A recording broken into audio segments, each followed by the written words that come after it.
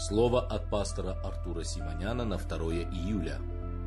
Старец, возлюбленному Гаию, которого я люблю поистине. Возлюбленный, молюсь, чтобы ты здравствовал и преуспевал во всем, как преуспевает душа твоя. Третье послание апостола Иоанна, 1-2 стихи. Гаий был пастор церкви, достигший больших духовных успехов. Однако апостол Павел молился, чтобы не только его дух успевал, но он имел также крепкое здоровье, но и преуспевала его душа и тело.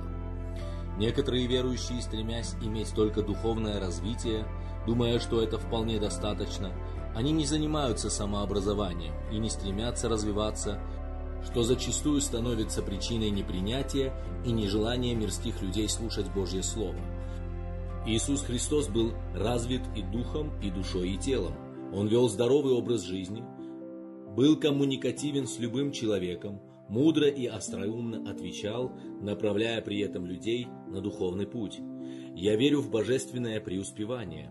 Мы можем во всем быть преуспевающими и здоровыми, потому что Бог нам дал откровение, мудрость и исцеление. Возлюбленные, молитесь так, как молился апостол Иоанн. Стремитесь преуспевать не только духом, но также душой и телом. Во всем будьте успешными.